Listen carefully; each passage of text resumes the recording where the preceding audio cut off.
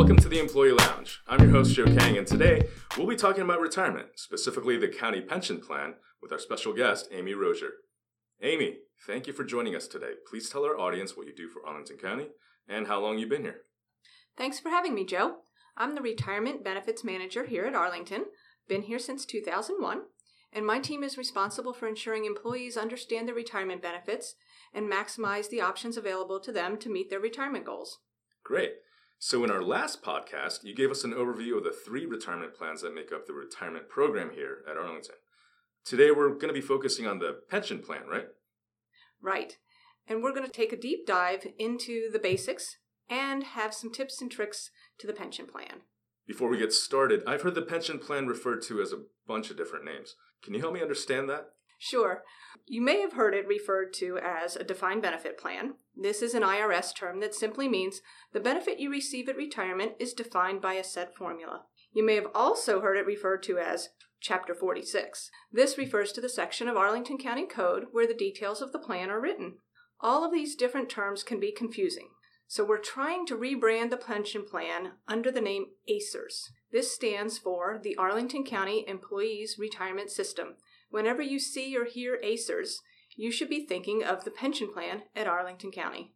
Okay, so how does being in a pension plan affect me as a listener?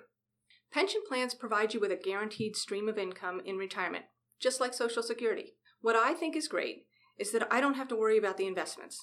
The retirement board takes care of that worry for me and makes sure the county can provide a benefit to me for the rest of my life. Oh, great. So I've heard that some pension plans are going under. Do we have to worry about that at Arlington? Not at all. Arlington has a strong funding policy written in county code, so the county is required to make their contributions even if the budget is tight. Also, the retirement board hires professionals to manage the ACERS fund. They have done a wonderful job of making sure the fund is invested wisely. The result is that we are near 100% funded. Wow. What does that mean? It means we have enough money in the trust fund to pay the lifetime benefits for all our current retirees and our current employees when they retire. It's a great place to be. Okay, so let's get back to the employee level. How does the pension plan work at Arlington? At Arlington, the ACERS formula is based on how many years you work for the county, your highest 3 years of base pay, and a multiplier based on whether you are a uniformed or non-uniformed employee. For example, general employees, the multiplier is 1.7%, and for public safety employees, it's 2.7%. All of our employees contribute to this plan, and their contribution is listed on their pay statement as defined benefit plan. For non-uniformed or general employees, this contribution is 4% of their base pay. For uniformed employees, this is 7.5% of their base pay. The county also contributes to this plan, and once an employee reaches the criteria for retirement benefit, they can retire from the county and receive a monthly payment for life. Okay, that seems pretty simple. But what makes it so complicated? Well, there are lots of options that can make your benefit higher or lower. These decisions are made at the time you enter drop or retire without participating in the drop, and generally are set in stone for the rest of your life. Okay, so before we go into the options, what is drop? So DROP is the Deferred Retirement Option Program. It's simply a program that allows employees to retire from ACERS, continue working and receiving their salary for up to 3 years, while having their ACERS benefit deposited into an account that they may access when they leave employment from the county. Oh, okay. Sounds like we might need another podcast on that. Let's get back to the options you mentioned before. Sure. So whether someone is retiring or entering the drop, there are 3 primary options I like to highlight. First, you'll be given the choice to have a single life benefit or a joint and survivor benefit. The single life benefit is an amount payable to you only for the rest of your life. When you die, nobody else gets a monthly benefit. With a joint and survivor option, you elect to receive a smaller benefit while you are alive so that the county can pay a survivor a monthly benefit once you pass away. Employees have choices to elect a 50%, 66 2/3%, or a 100% joint and survivor option. Okay, so what are those percentages that you just mentioned? What do they mean? They refer to the amount of an employee's benefit the survivor will get paid if our retiree passes away.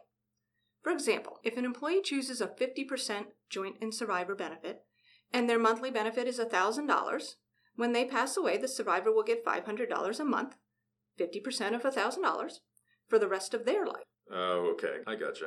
So what do I need to watch out for when making this decision?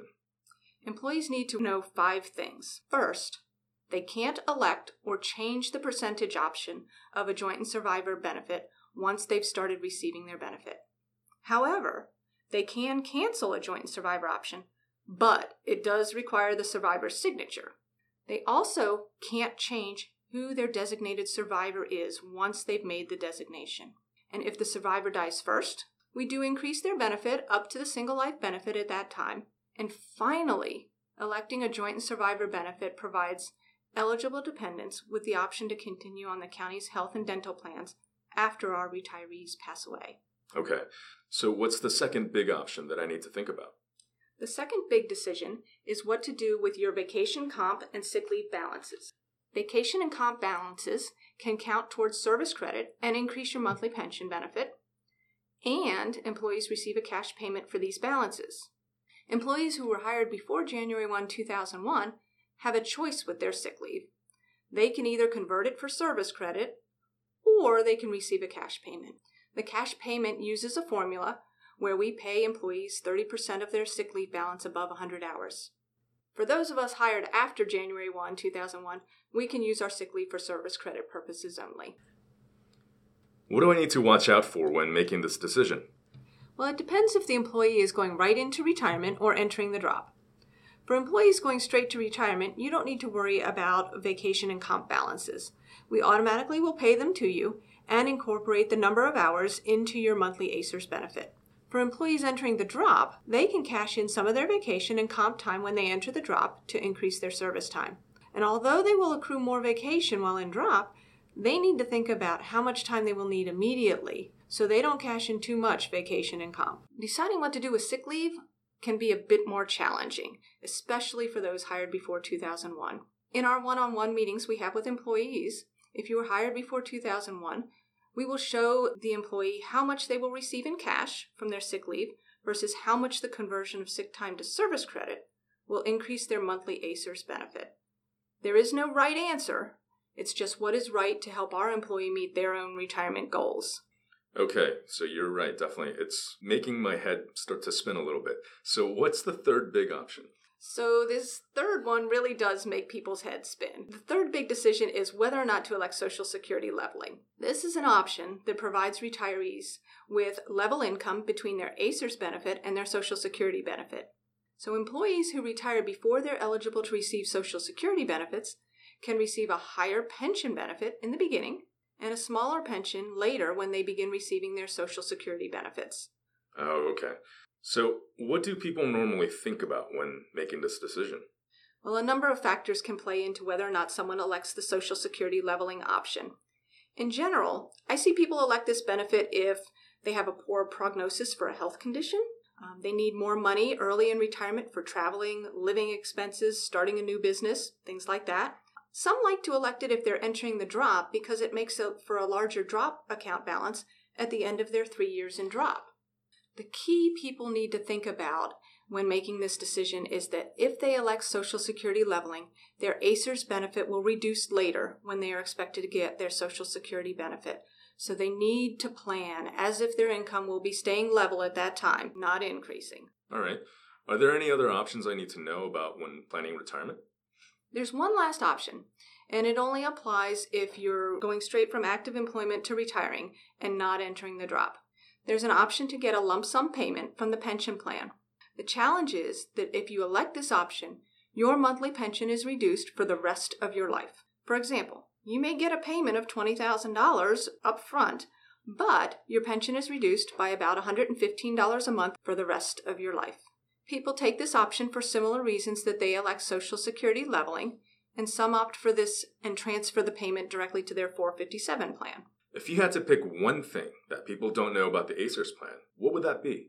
I think employees don't realize that once they reach normal retirement age, which is 62 for general employees and 52 for public safety employees, they should complete an in-service joint and survivor form. Normally, if an employee passes away, their beneficiary can receive a return of all their contributions they made to the ACERS plan, Or, if it's a spousal beneficiary, the spouse can receive a monthly annuity equal to half of what the employee would have received.